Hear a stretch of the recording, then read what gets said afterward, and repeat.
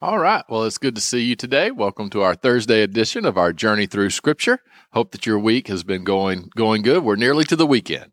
So today we're going to be finishing off the first Chronicles, and we're going to be getting into First Kings as well. So today we're going to read First Chronicles 26 through 29, all right, 26 through 29, and then First Kings chapters 3 and 4. All right. So First Kings 3 and 4, First Chronicles 26 through 29. So we are, we've talked a little bit about the end of David's reign from different perspectives now in 2 Samuel. Now we're seeing it from the perspective of the chronicler. The chronicler, that's a mouthful to say, but we're looking at it from that perspective. It's a little bit different. They give David a lot more credit than 2 Samuel does. That doesn't mean that David didn't do all these things, just that in Samuel it doesn't specifically mention them. This goes into more detail on the things that David did to make sure that the temple would be completed and would be built. Remember, David wanted to build the temple, but God told him that, no, you were a king of war, and I'm not going to let you build the temple. It was going to be your son Solomon. So David is making all the preparations for his son. So we have First Chronicles 26. It's kind of a continuation from last week of many of the different duties, because David was laying out how the temple would be run, how the city would be run, kind of how things would be governed. Was looking at the civic aspect of how the nation would be governed, and this just goes through lots of names of people, and again it kind of goes to the validity of what was happening there, right? These aren't just some stories. They were actually accomplished. They were done because this was a real country with a real king named David that needed to be run in a meaningful and effective way. And so we see that as we read through, it's okay. You can skim through, but we see lots of names, lots of people involved who are going to make this happen. Chapter 27 gets into the military divisions, and it kind of breaks things up by the military and then the leaders of the tribes of Israel. I do want chapter 27, verse 23 is interesting. It says, "But David did not take the number of those 20 years old and under, because the Lord had said he would multiply Israel like the stars of the heavens." That's interesting, because basically what he's doing is he's setting an age where you can't go be part of the military. And it's 20 years old. 20 years and younger did not go to serve. They needed to start a family, right? So to continue the people, that they would continue to grow. It wasn't that God was going to just magically create new people. No, they were going to be that part of that creative process. And so I think that's interesting that you see that. And honestly, of course, our age, minimum age is 18. Interesting stories. I've been to Sudan, and there's a group that's now kind of called the Sudanese Lost Boys, or the Lost Boys of Sudan. And they were conscripted to fight for Southern Sudan in the civil war between Northern Sudan when they were 12 and 13 years old. And it was interesting because they were brought in to fight. And then finally, Southern Sudan realized, man, we're just killing off all of our young people. How are we going to continue our society? And so then they became refugees. And it's very, very interesting story. But we may kind of take that for granted, that you wouldn't send off people, real young to war. But no, it has happened. And so we see here that David makes that 20-year-old mark, because he recognizes how important it is to continue populating and growing as a country.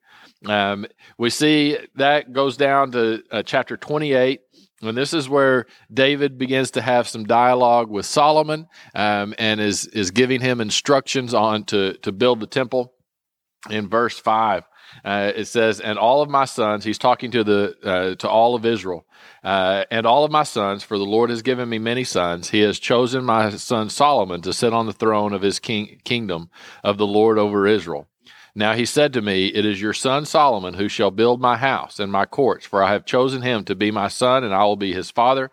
Moreover, I will establish his kingdom forever, if he is steadfast to observe my commandments and my judgments, as it is this day.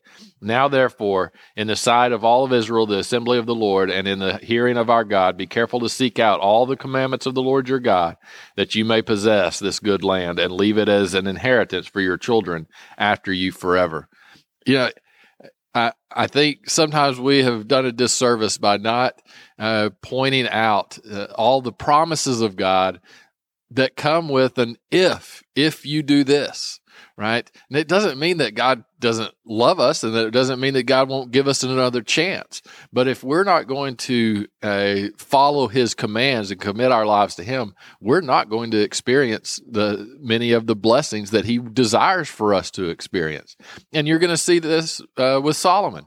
Solomon starts out very faithful to God and very strong, and his kingdom is strengthened and is revered by the nations around him. But then Solomon begins to fall away from God, and that promise is not kept, right? God promised that, hey, if you keep my commands, then I will establish your kingdom will be strong forever. But if you don't, there will be consequences to that. And I think that's important for us. It does apply to our lives. We often want the blessings of God, but we don't want to do any of the requirements that are necessary to receive those blessings. And I just encourage you to think about that. As we continue on, David changes his focus from the people of Israel to Solomon himself. He says, as for you, my son Solomon, know the God of your father and serve him with a loyal heart and with a willing mind. For the Lord searches all hearts and understands all intents of the thoughts. If you seek him, he will be found by you. But if you forsake him, he will cast you off forever. Consider now, for the Lord has chosen you to build a house for the sanctuary. Be strong and do it. That's a humbling statement. For the Lord searches all hearts, and he understands all the intent of the thoughts. So God knows if you're just faking a relationship with him, right? God knows if you're just trying to go through motions so that you hope that God will bless you.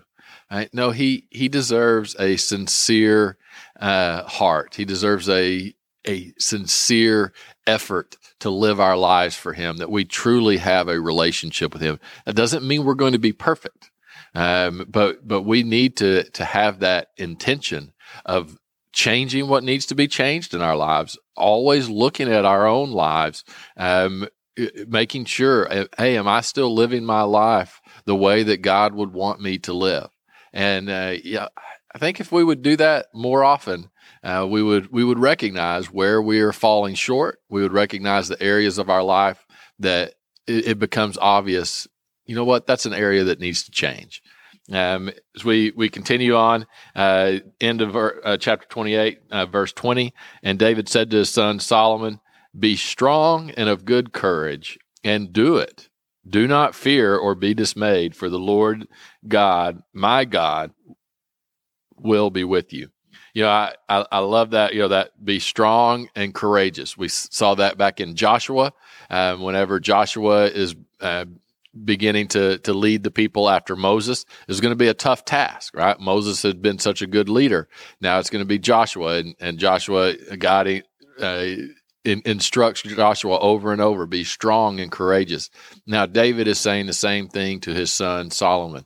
Be strong and of good courage, and do it, right? He's saying, complete the task that God has called you to do.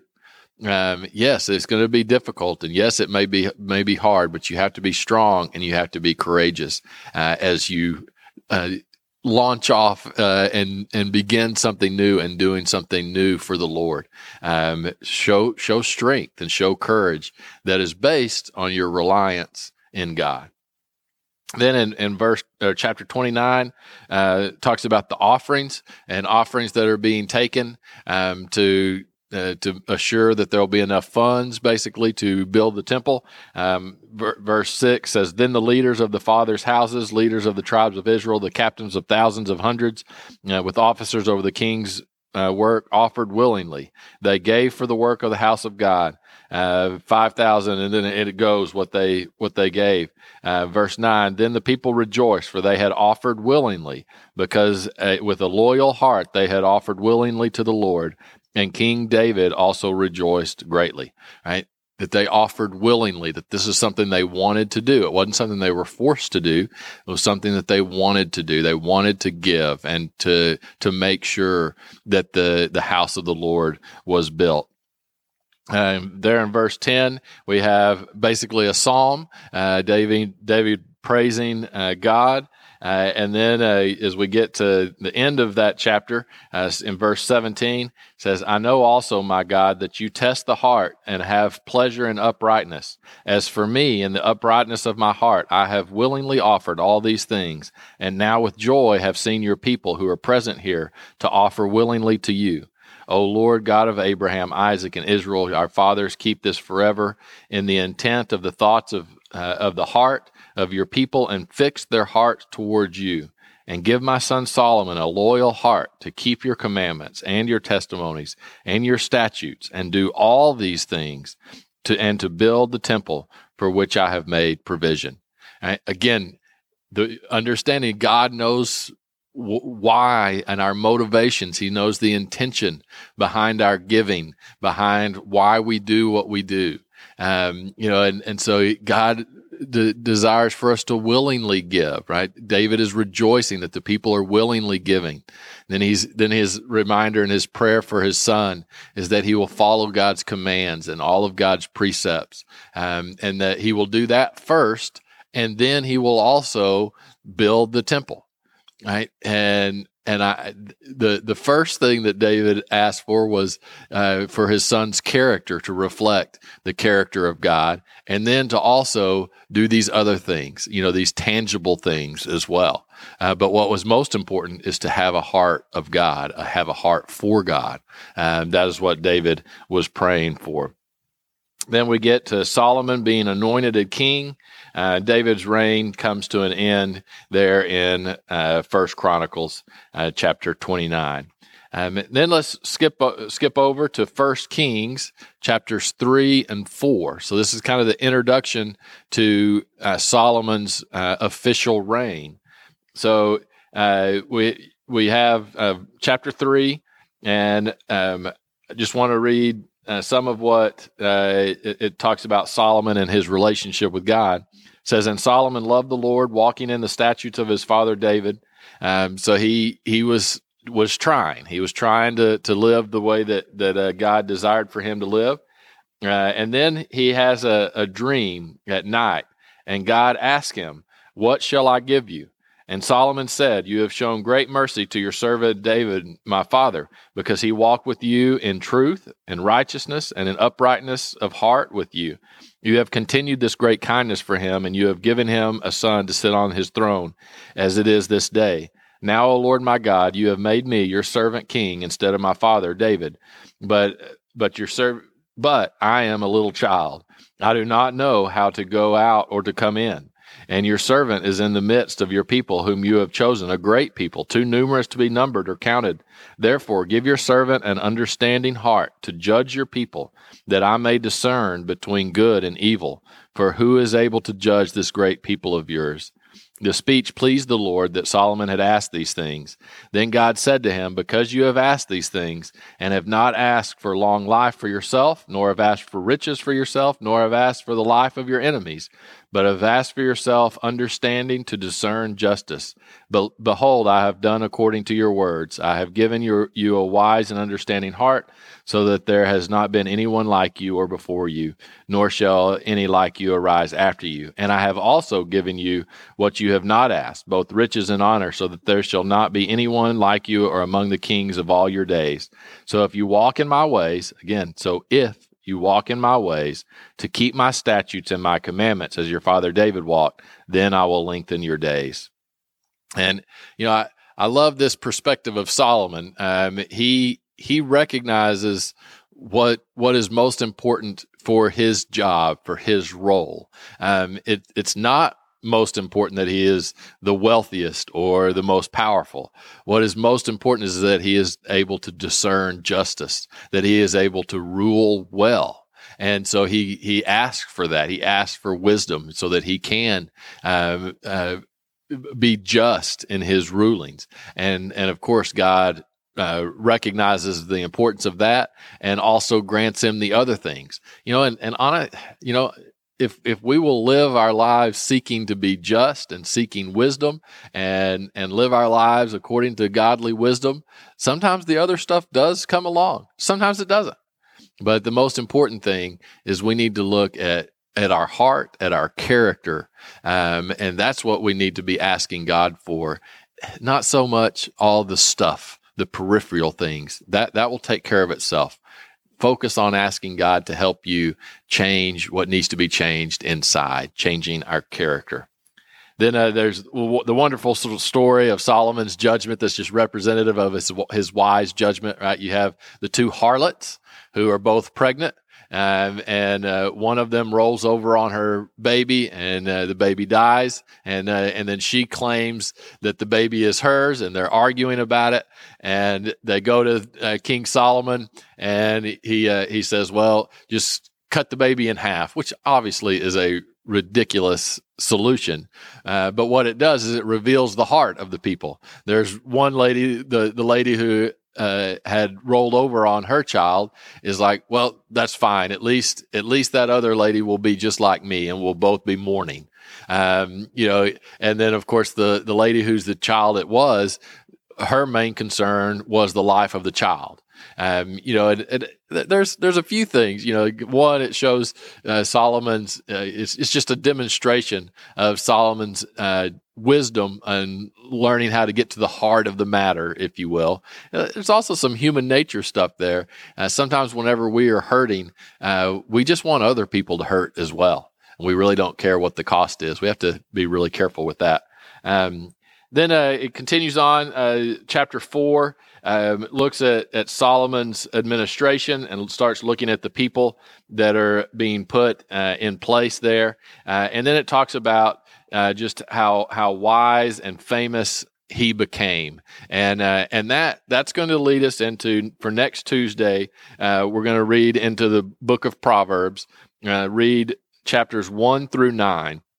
Of the book of Proverbs. And we're going to just quickly go through the book of Proverbs, most of it next week, and look at these wise sayings, that if we strove to live our life according to those sayings, you know what, we'd probably avoid a lot of the problems that we find ourselves in. But I hope that you are continuing to enjoy our journey through Scripture in chronological order. And so for next Tuesday, read Proverbs 1 through 9. All right, we'll see you on Tuesday. Have a great weekend.